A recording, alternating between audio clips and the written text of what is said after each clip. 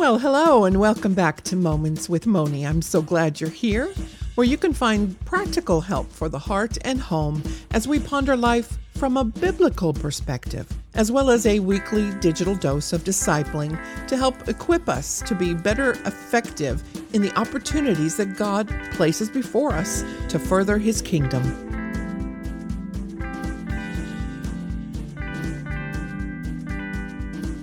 Hello again. And welcome back to Moments with Moni. This is episode number 160. Well, if you've been following along, we've been going through the book of Ephesians, and we finished chapters 1, 2, and 3. In all of that, the Apostle Paul covered our place in the heavenlies, our position in Christ. And he told us of all the wealth that is being held in store for us in heaven. And we were also told of the mighty power of God that raised Christ from the dead that is available for us here and now, even though we live on this earth and our inheritance is in heaven. As children of God, we are privileged, extremely privileged on this earth to walk in His ways, to walk with hope in our hearts, because we know this is not the end. We have a heavenly home that Jesus is preparing for us so that we can be there with God forever, just as He intended to begin with. But wait, these are only promises for those who have accepted Christ as their Savior. So anyone else who's listening that has not done that yet, you're still sitting on the sidelines, and none of this is available to you until you choose to surrender your heart to Jesus. For a quick recap of Ephesians chapter 3, Warren Wiersbe has something here that helps us understand the difference between the theological chapters of 1 through 3 and then 4 through 6 being the more practical and application of those beginning chapters. In 1 through 3, he considers those our wealth. We're called by grace and raised from the dead and reconciled to God, and he explains Christ's victory over Satan. In chapters 4 through 6, he considers that our walk. We are to walk worthy in unity, put off grave clothes, and walk in purity. We are to walk in harmony with each other and walk in victory. And only through the Holy Spirit are those things possible. Thankfully, we have been promised that Holy Spirit, that comforter to our souls. As soon as Jesus left this earth, He sent the Holy Spirit to comfort us and to speak to our hearts, to help us to follow God. Because of all these things, we are privileged in Jesus. We are a privileged people.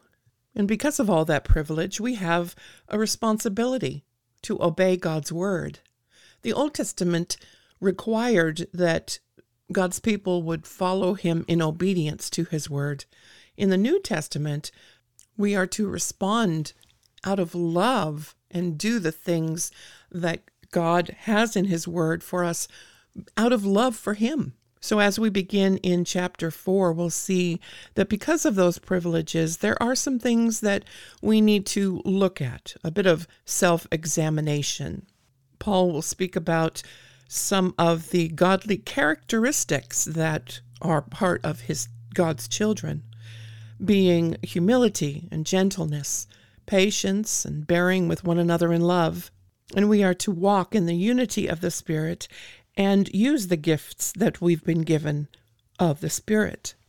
Now that we've looked at our position in the heavenlies, we need to come down off that mountain and walk right down into this world that is demon-possessed, and we have examples of that when we turn on the news or sometimes even just walk outside our front door.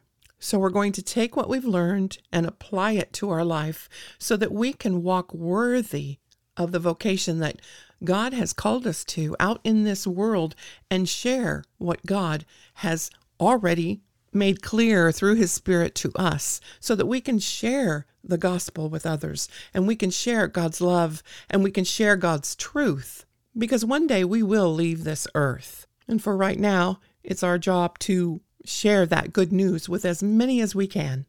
Ephesians chapter 4 begins about the unity of the Spirit.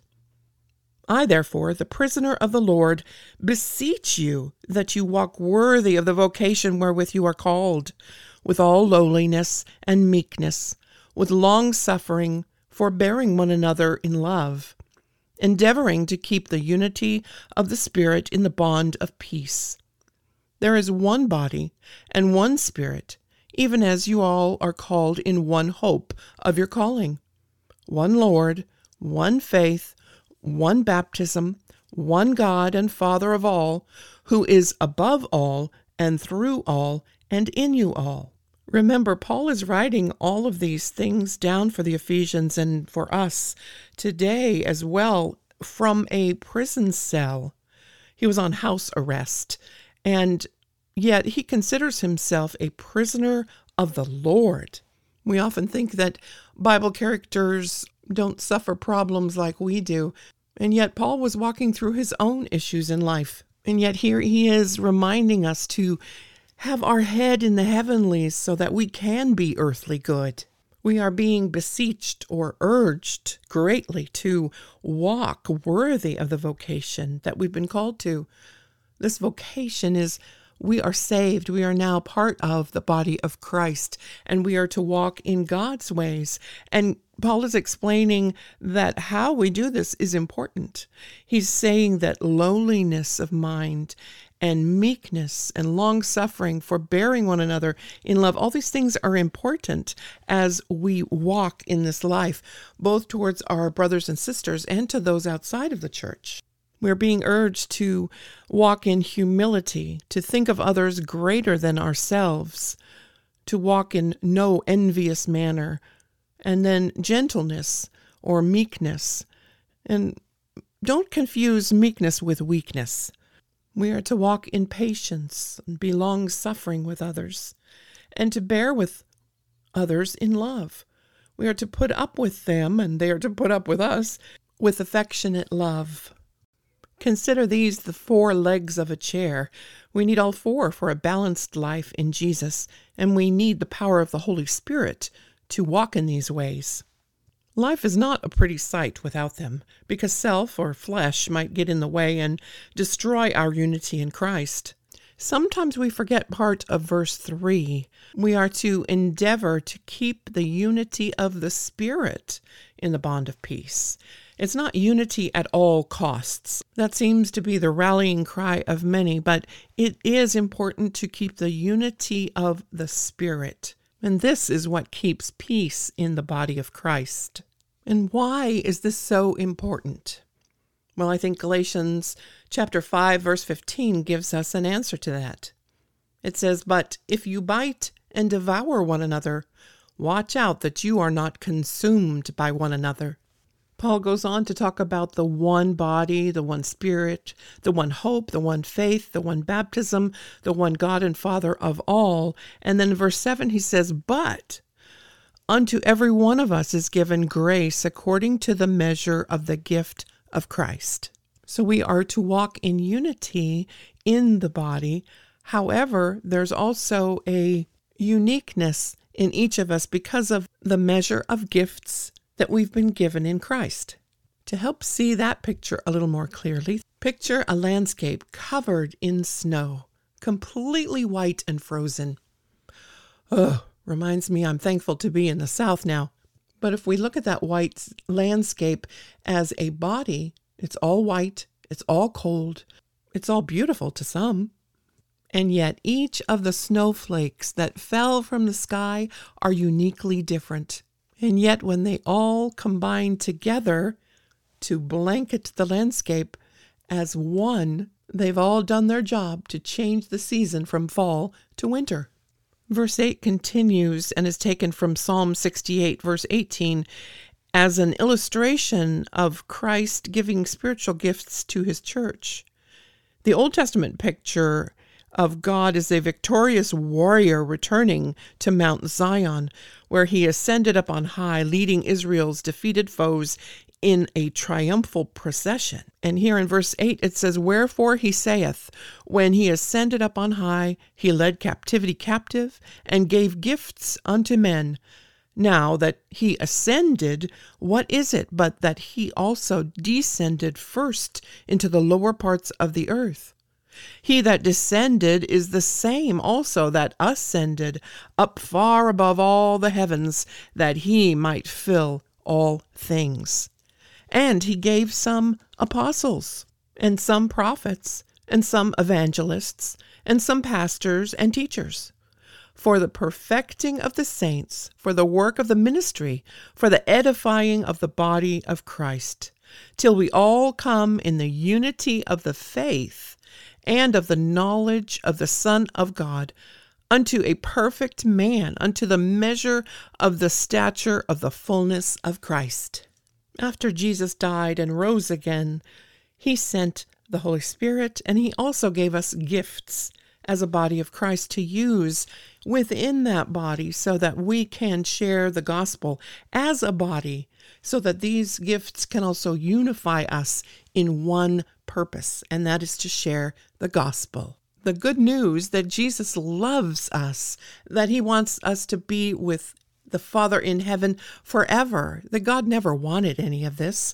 He made Adam and Eve, and he put them in the garden in perfection, and he dwelt with them, and that's what he wants again. And he's made a way for that to happen, if only our hearts would surrender to him and walk in his ways and accept Jesus and the free gift of salvation that he is offering. And then we can walk in the newness of life in Jesus.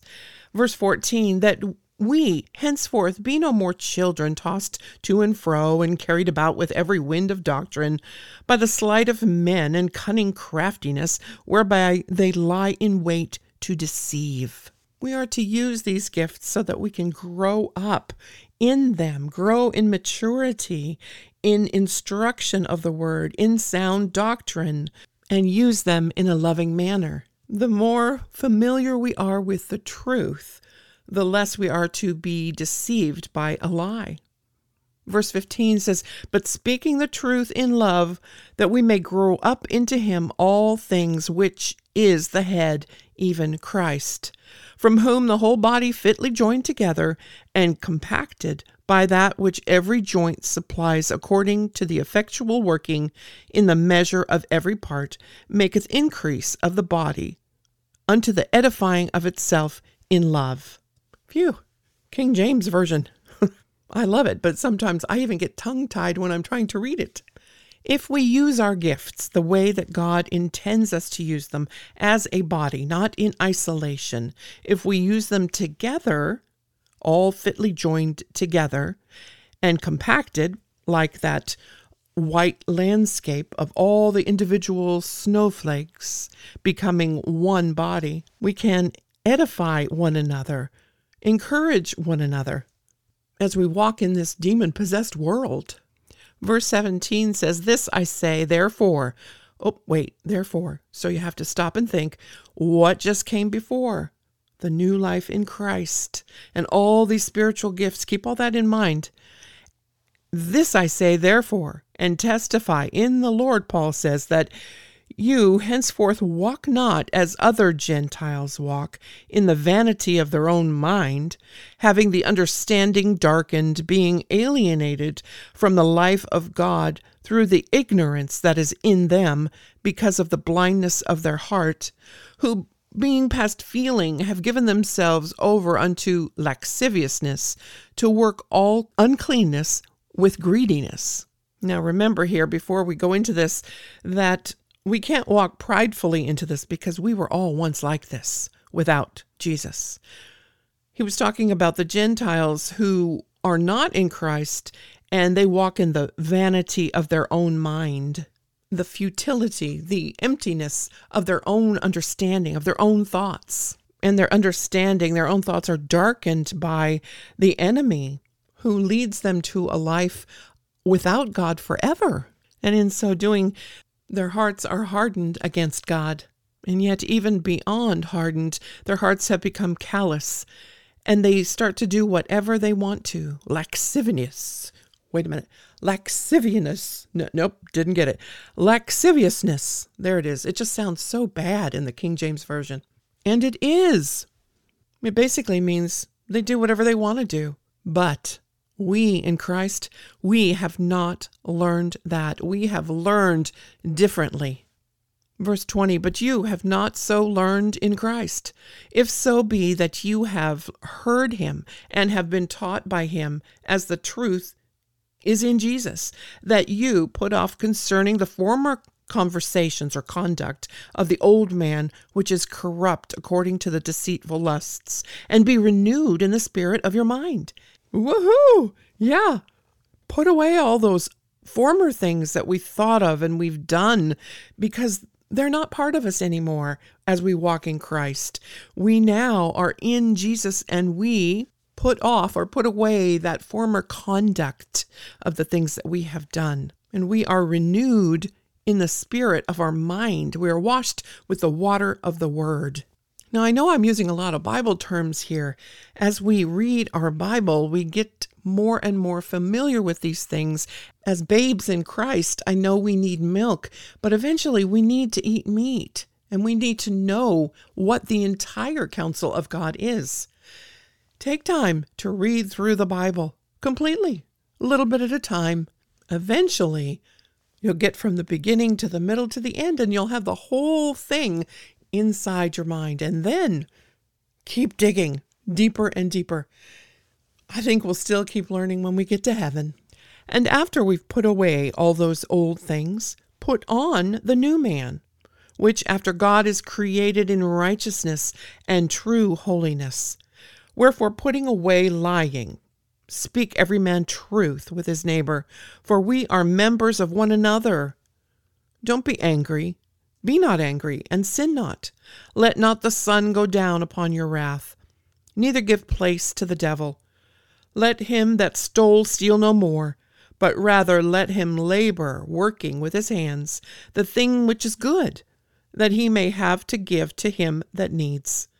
Let no corrupt communication proceed out of your mouth, but that which is good to the use of edifying, that it may minister grace unto the hearers. And grieve not the Holy Spirit, whereby you are sealed unto the day of redemption. Let all bitterness and wrath and anger and clamor and evil speaking be put away from you with all malice. And be ye kind one to another, tender-hearted, forgiving one another, even as God, for Christ's sake, has forgiven you.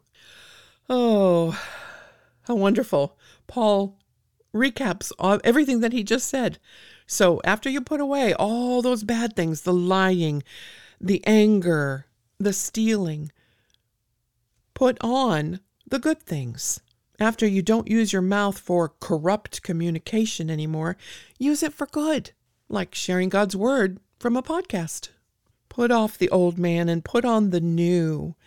And in so doing, we won't be grieving the Holy Spirit, because we are sealed with him unto the day of redemption. The Holy Spirit is within us as a believer. And whatever sin we take part in, we are including the Holy Spirit in that. That grieves him. So put away that bitterness and the anger and evil speaking and backbiting and all those things. And what does he end the chapter with? This is how we are to walk one with another in the body of Christ. These are the practical insights of all the theological things that have been shared in chapters 1 to 3. This is the application that we are to make from those things to our hearts today. Be kind to one another. Be tender-hearted towards one another. Forgive one another, even as God, for Christ's sake, forgave you. So let's boldly walk worthy of our Daddy and make him proud. If you enjoy what you're hearing here on the podcast, I invite you to share it with a friend. I also invite you to go to the blog at momentswithmoni.com, where you can buy me a coffee or support me through a monthly membership. Just hit the big yellow button on the blog. Thanks again for listening to Moments with Moni.